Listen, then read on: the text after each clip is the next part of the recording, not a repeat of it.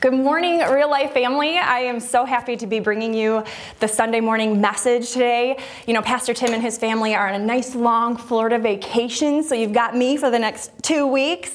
Hopefully they bring back some of the warmth and sunshine with them. That'd be really awesome. It has been a minute since I have had the honor and the privilege of bringing you the Sunday morning message, but you know that I am super excited to do so because it doesn't really take much, right?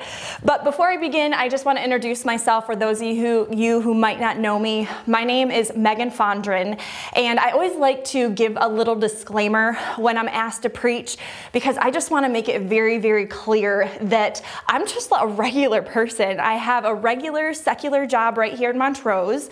I don't have any formal Bible school training. I've never been to seminary. I don't have any theological degree or anything like that. Everything that I know about God and His Word and the Holy Spirit is because of the Holy Spirit in me and through His Word, me just getting in and digging in, having great mentors in my life, reading books to learn more about Jesus, but most importantly, diving into His Word. And I always like to preface my sermons that God gives me by saying that because if a regular person like me is called and asked by God to do something like this, you are also asked and called by God to do something. I am a firm believer that we are all made by God on purpose for a purpose, and that we come alive when we use our gifts and our talents that God put in us to bring Him glory, and then we end up getting blessed because of it and being obedient in it. And I love that old saying because it is so true for me, and I know it is for most of you too, that God doesn't call the qualified, He qualifies the called. So I just hope that encourages you this morning, and I am so excited, like I said, to talk about Romans chapter 7 today. And I have been praying for you for a long time that you will receive what God has to say to you through me, and that your heart is changed today. And we just know and we trust and we believe that God's word does not return void, that it goes out and accomplishes His will and the purpose for which He sent it. So let's dive right in, starting with prayer always. God, we just thank you so much for today. Thank you for this fresh view of the book of Romans and for the such more in-depth knowledge that we're getting and more understanding and revelation that we're receiving about what we have in you and through you. So God, I just pray today that we are more inspired than ever to share what we have with others. And as always, God, I just pray for the spirit of wisdom and revelation for each of us today so that we may know you more and the hope to which you have called us. In Jesus' name I pray. Amen.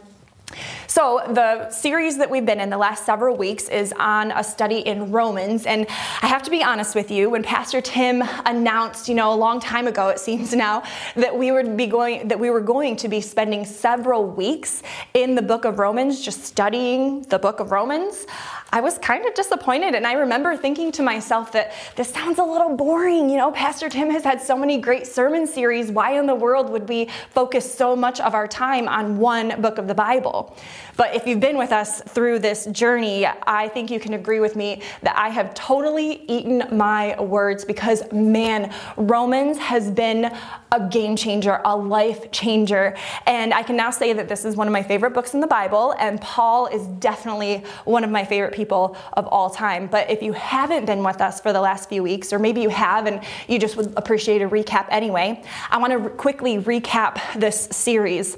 So we've got Paul, who used to be Saul.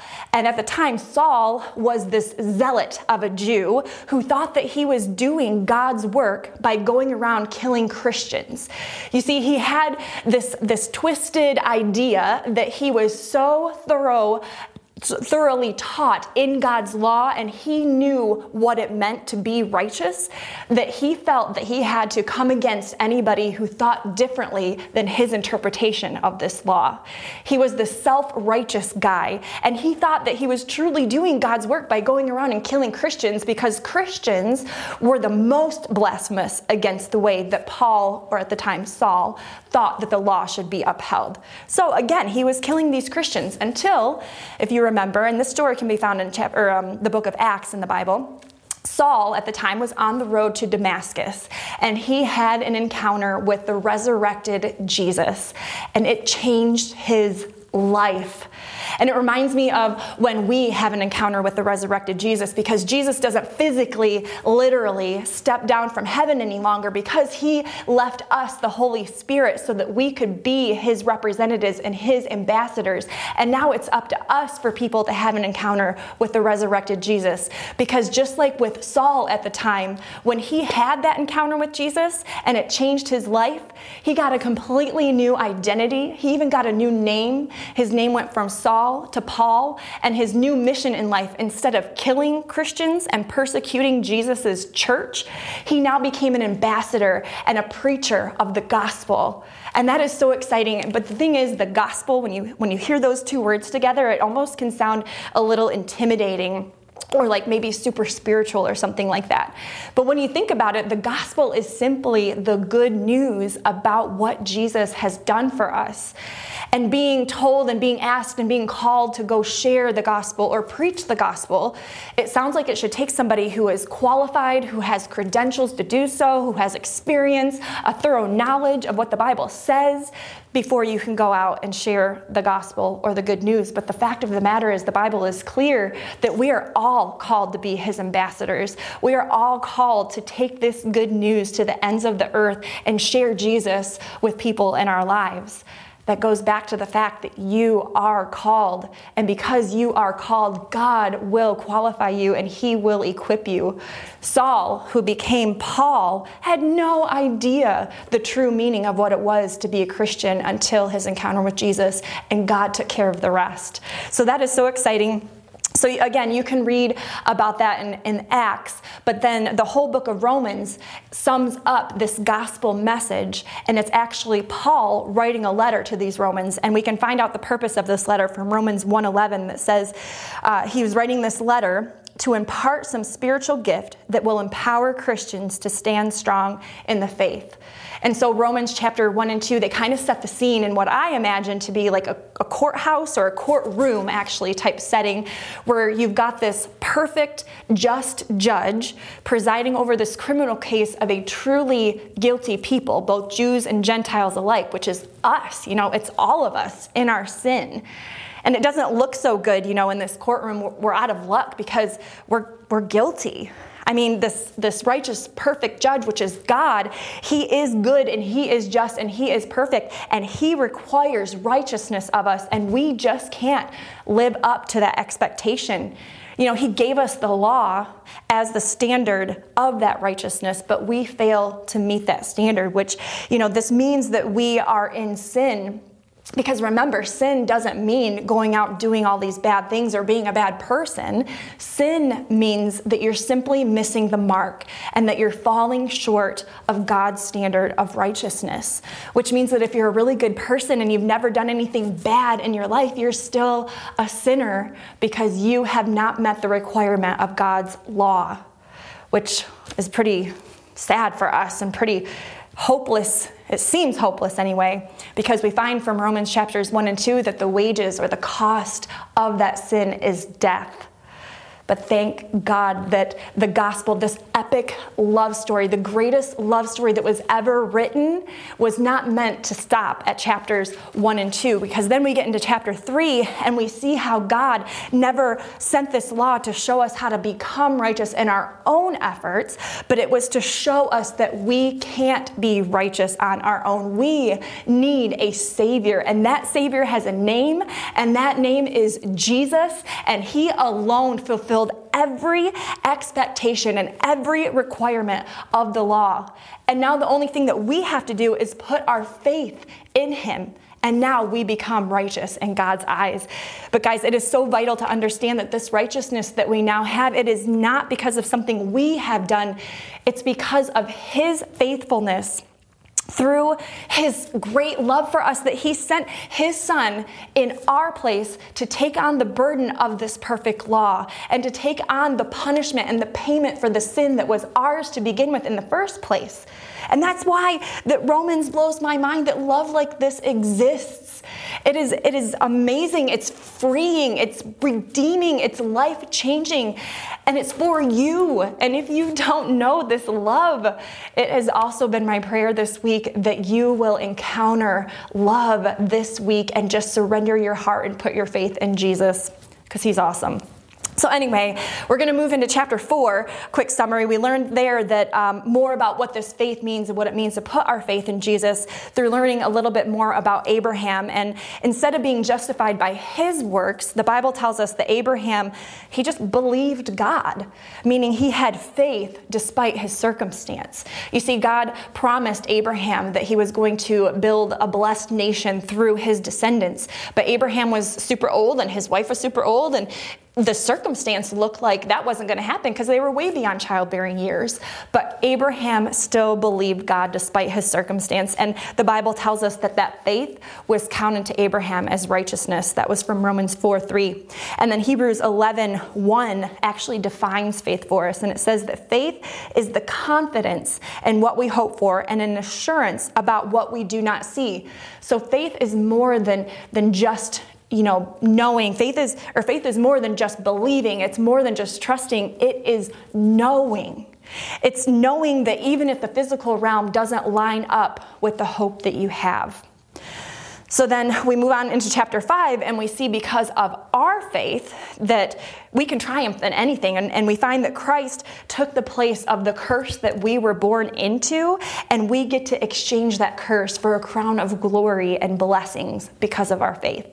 And then last week in chapter 6, we see that I mean our flesh and our propensity towards sin, has been crucified with Christ. And I love how Galatians 2:20 puts it, that it is no longer I who live, but Christ who lives in me.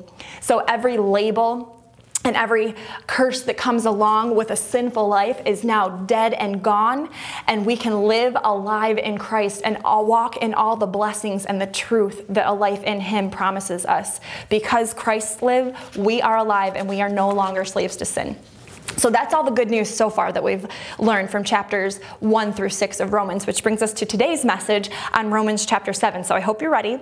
This is another heavy chapter, and it focuses on the dilemma of us striving to be good yet falling short.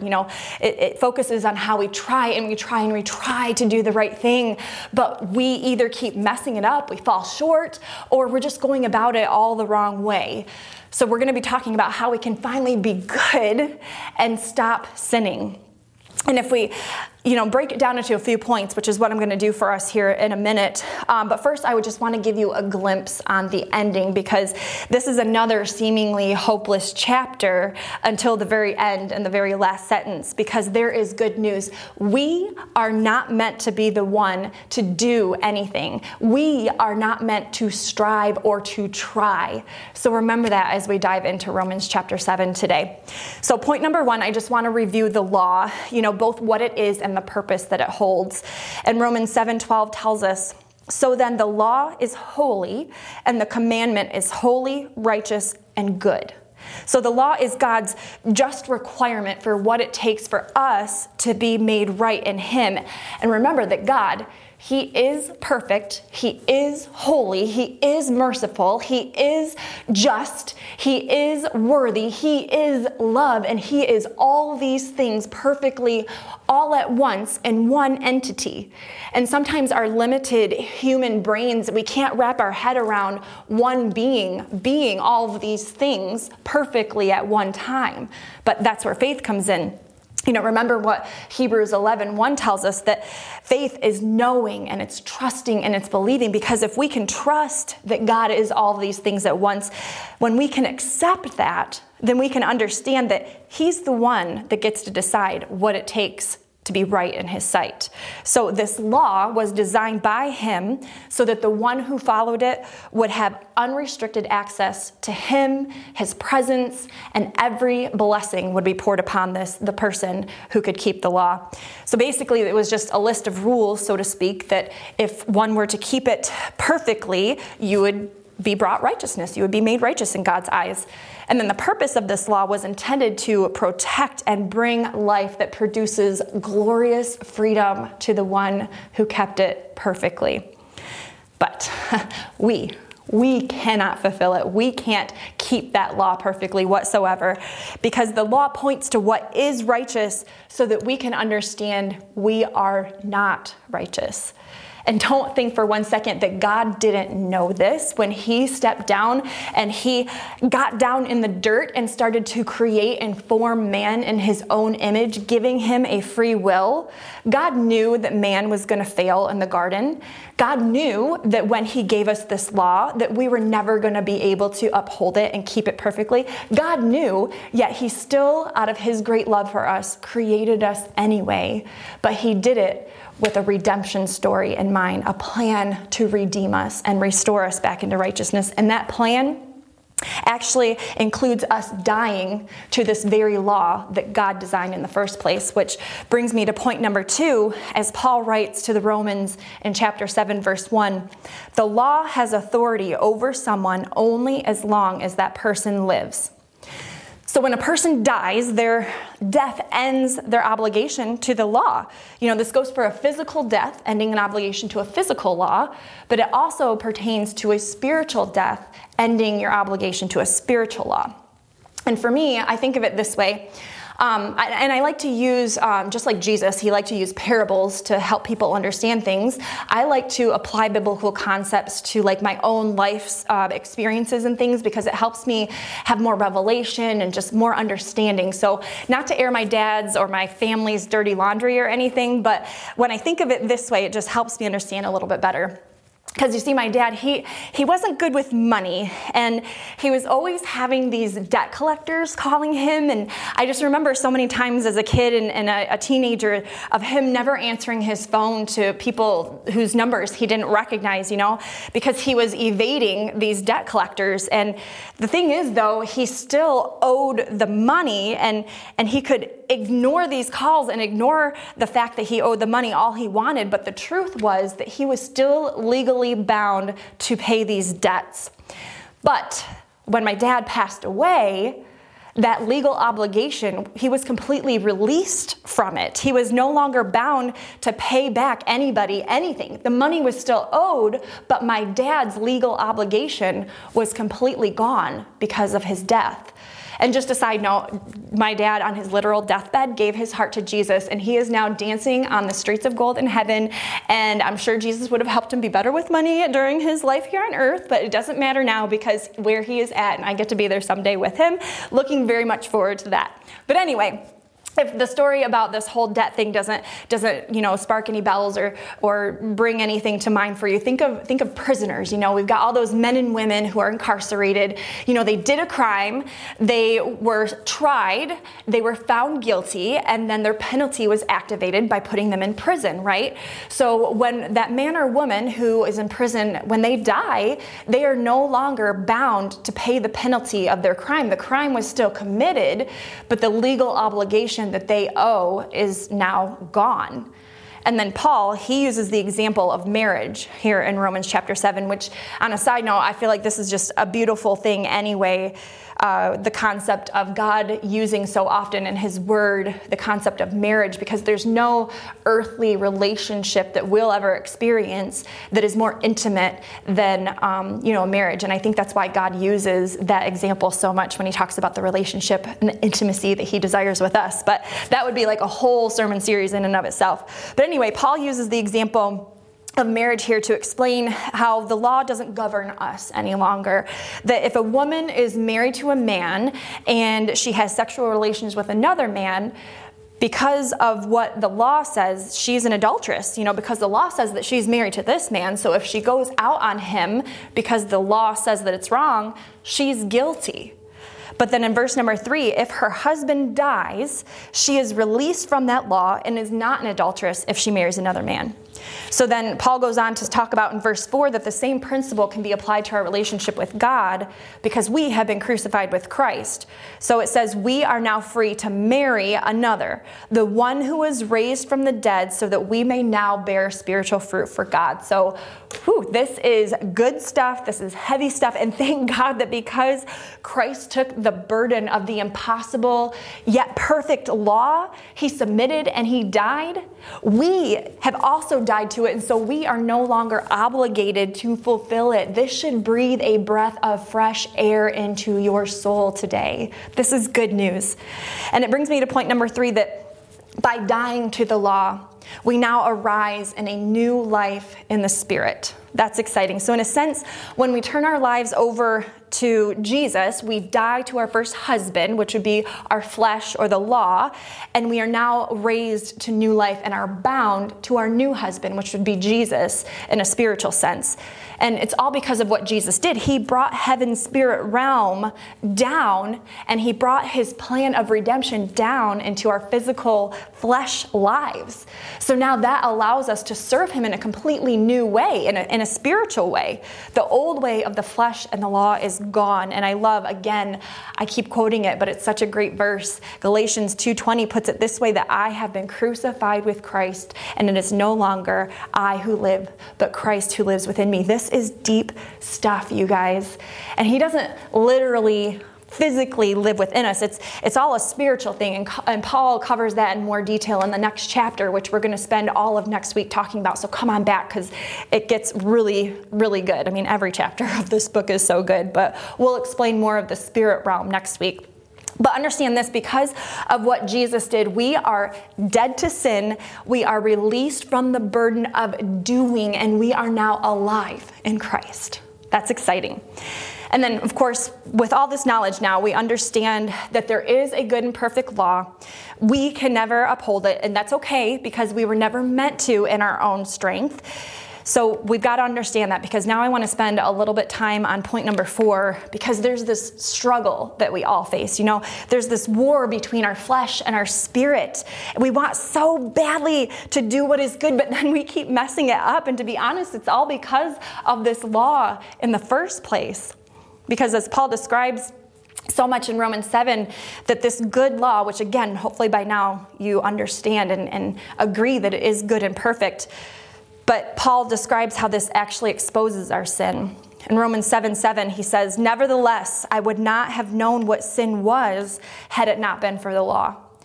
And then in a few verses prior to this, something we can all relate to, Paul writes, verse 5, "When we were merely living natural lives, the law, through defining sin, actually awakened sinful desires within us, which resulted in bearing the fruit of death." When we know something is wrong, we just want to keep doing it. Do you remember the story? I hope Pastor Tim shared this story with you guys online, because he shared it with us in church when he was talking about it. But if you don't know the story, I'll just recap for you. He was at a birthday party for his toddler nephew years ago when he was turning 2. And, the mom brought out the cake and put the cake down right in front of this toddler. And nobody was paying much attention except Pastor Tim. And this toddler just took his finger and he took a nice big chunk of frosting right off that cake and put it in his mouth. And, Pastor Tim tattled on him and told his dad. And the dad, he told the kid, no. And when that no was established, it was like that dad was laying down the law, and he then defined the sin for this little guy. So now that little guy knew that it was wrong to stick his finger in his cake. It didn't stop him, because as Pastor Tim's story goes, the next time that this little guy tried to do it, he just made sure to look around that nobody was watching, and he still stuck his finger in the cake, right? So how many of us know that sticking your finger in the cake frosting is wrong, yet we keep going back and doing it? Or we get tempted to do it, so that's all we can think about sometimes, But, it's in our lives, it's just so much heavier than cake frosting, right? I mean, it's that bottle of alcohol, or the bottle of pills, or the marijuana, or anything that you're using to numb the pain or to hide from life. It could be porn or anger issues. It could be gossip. It could be any number of things. Fill in the blank here. It's all funny and cute when we're talking about a toddler with cake frosting, but it's sobering when we think about the real sin that causes real destruction and destroys real relationships in our lives. And that law, man, if we didn't know that law existed, wouldn't we be better off not knowing that we were wrong in the first place? And Paul can relate in verses 8 and 9 when he says, "For apart from the law, sin was dead." We didn't know that sin was wrong until something came along and defined it. "Once I was alive apart from the law, but when the commandment came, sin sprang to life and I died." In verse 11, the commandment that was intended to bring life brought me death instead. This law, it's a heavy burden to us. But the problem is not with the law. By now I hope that you realize that and agree with me that it is perfect and it is good. We've already made that perfectly clear. So it's not the law that is bad then, it's the sinner. And it's that sinner not being able to fulfill that law. And I can't reiterate enough that this law was meant to bring life to the one who was obedient to it. But guys, that one was only Jesus. For the rest of us, it just leads to this perpetuation of sin because of our earthly flesh. Verse 14 says, "For we know that the law is divinely inspired and comes from the spiritual realm, but I am a human being, made flesh and trafficked as a slave under sin's authority." And this is what leads to so much struggle between our flesh and our spirit. And I actually want to read to you a whole passage that Paul wrote because I think you'll be able to relate to it, every word that he speaks. At least I can. It's Romans 7, verses 15 through 24. And it says, "I don't really understand myself, for I want to do what is right, but I don't do it. Instead, I do what I hate. But if I know what I am doing is wrong, this shows that I agree that the law is good. So I'm not the one doing wrong. It's the sin living in me that does it. And I know that nothing good lives in me, that is in my sinful nature. I want to do what is right, but I can't. I want to do what is good, but I don't. I don't want to do what is wrong, but I do it anyway. But if I do what I don't want to do, I'm not really the one doing it. It's sin that's living in me that does it."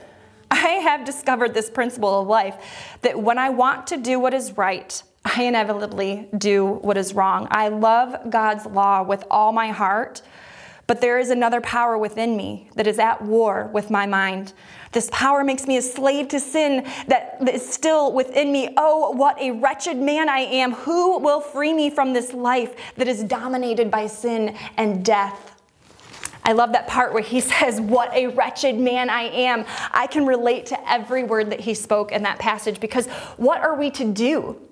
And for me, honestly, sometimes I want to go stick my head in the sand about it, because it kind of makes me a little dizzy to try to wrap my head around the fact that I have to be good, but all I want to think about is all these things that are bad. And then I try to do good, but then I fail, and then that makes me feel guilty, and it's this vicious cycle. So if I just go stick my head in the sand, I can ignore it and be fine. But that reminds me of this story that I heard about a missionary to China. And I don't remember all the details, but the point of the story was this, that this missionary went to this small village in China.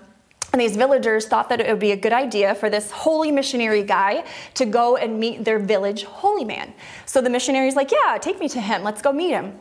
So it was kind of weird, because the villagers start leading this missionary up this super tall mountain, and they get to the top of this mountain, to this tiny little secluded shack, and they find this holy man isolated by himself in this self-made prison of sorts, because this holy man, he'd walled himself off and secluded himself and isolated himself, completely cut himself off from the rest of society and other human beings, because he was trying so hard to be holy. And he knew that if he just took himself away from the temptation or the place where that sin and that unholiness was defined in the first place, maybe he could obtain that ultimate holiness that he had been searching for. But here is where the problem lies with self. I mean, this guy was completely alone. He was isolated, yet he still had that same sinful heart. Yes, he took himself out of the temptation, but the heart was still the same, and that's no way to live. Yet so many of us do. Even as Christians, we get caught up in trying to live up to these expectations of the law still, because we think that doing is what makes us good and acceptable in God's eyes. But this just leads to legalism, and it leads to self-righteousness, and then it leads to turning people off to God's truth and God's love. Because we have this tendency to pervert the true intention of the law, because much like Paul when he used to be Saul, we misinterpret how that law is supposed to be fulfilled. And guys, this is why this is such good news, that we are meant to die to the burden of the law. Because we think that we are responsible to adhere to it when really only Jesus can and has and only ever will. And so now it's by our faith in Jesus that we are made righteous. Because trying is powerless. And trying does not bring freedom from sin. Maybe, have you been trying? Probably. And have you been failing? Probably. And doing it this way just leaves you bound to sin. It leaves you bound to the alcohol, bound to the drugs, bound to that porn, bound to that anger issue, bound to the lies, bound to the gossip, et cetera here.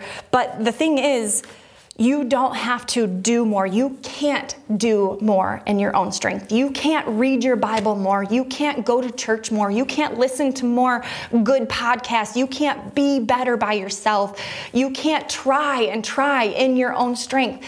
These are all good things, but trying in your own strength is only going to tire you out, and it's still not going to please God or bring Him glory. It's by submitting to the Spirit that this happens. Seek first. The Bible tells us in Matthew, seek first His kingdom and His righteousness, and then all these things will be added to you. And I can't explain exactly how it happens. This is totally a God thing and a Spirit thing, but when you truly do seek first His kingdom and His righteousness rather than trying to be self-righteous, all of a sudden when you read your Bible, these words come alive because this word is alive and active. All of a sudden when you pray, it's not just checking something off your list because you know it's good to pray and that's what good people do. No, it becomes this two-way conversation with your Father. And then when you do go to church, it's not because you can check it off because that's the good thing to do for the week. No, it's because you are hungry for more and you have a gift to bring to serve others in the church and to further God's kingdom. And then all of a sudden, the things that are bad about you, the sin that your flesh is struggling with, it just doesn't matter anymore. The alcohol, you don't crave it as much. The drugs, they're not the ones that satisfy you or numb your pain anymore because that pain is now covered and died when Jesus died, and now you have a life of freedom and fullness in Christ. You have joy unspeakable that's full of glory. You have peace that passes understanding. You have somebody walking with you through the valley. You have somebody bringing you through the storm. I can't explain how it happens, but seek first His kingdom and His righteousness, and then all these things will be added to you. A Spirit-led life brings true life, but a flesh-led life doesn't bring life at all. It just brings death because our flesh has sinful nature in and of itself. So submit your trying to Jesus today and see what happens. And Carrie and I, we've been doing something recently and stepping out in faith in something that God actually asked us to do about 5 years ago. And one thing after another just prevented us from actually being obedient in it. And looking back, I think it was that we both had some growing and maturing to do. But anyway, we're starting a podcast and it's called Less of Me. And it's all about doing life through the power of the Holy Spirit instead of self. And I love our tagline because it says, try again, this time with Jesus. Because on our own, it's too much. It's too much pressure. It's too hard to be good all the time. There's too many rules that I want to break, too many rules that I keep thinking about breaking, or rules that I don't know good enough, I don't understand enough, that I'm afraid I'm going to break them. I can't handle this pressure in and of myself, but thank God that Paul finishes his letter with verse 25 when he says, "Thanks be to God who delivers me through Christ Jesus our Lord." So let go of your guilt. Let go of your shame, your striving, your trying. Try again, and this time with Jesus. And if you don't know this Jesus, whose love paid the ultimate price for you, whose love for you, he stepped down from his throne in heaven because he's the creator of the universe. And he stepped down into this earth and he literally on his physical body bore our sin, bore the curse that was ours to begin with, and fulfilled this perfect law, which was God's requirement of righteousness. He's the one that did that for you. And if you don't know him, I just want to pray for you right now. And if you want to get to know him so that you can release this striving and this trying in life and just submit to him and receive what he has for you, which is real, abundant life, I just want you to close your eyes, bow your head, and pray this prayer after me. Just say, "Jesus, thank you for taking my burden, Thank you for taking my sin and my curse. Thank you for paying the price so that I could be righteous in God's eyes. And I now confess with my mouth and I believe in my heart that you are Lord and that you were raised from the dead. And now, Jesus, I want to be raised to new life in you. Teach me, guide me, mold me. I love you. In Jesus' name, amen. Guys, if you prayed that prayer, you are now part of an amazing, eternal spiritual family. Let us know in the comments, call the church, get a hold of us on our Facebook page or our webpage. We want to equip you because, again, God does not call the qualified. He qualifies the called, and you have a calling on your life. So get a hold of us so that we can come alongside you, and God can use us to help equip you for this new life in Christ. And if you already know the Savior, God wants to take you to the next step and the next level in your relationship with Him. And if you don't know where to start, I encourage you to come to church on a Sunday morning or get a hold of us again so that we can come alongside you and build each other up. As iron sharpens iron, so too people sharpen each other, and we can help and guide each other. Thank you so much for having me. I will see you all next week. Have a blessed day.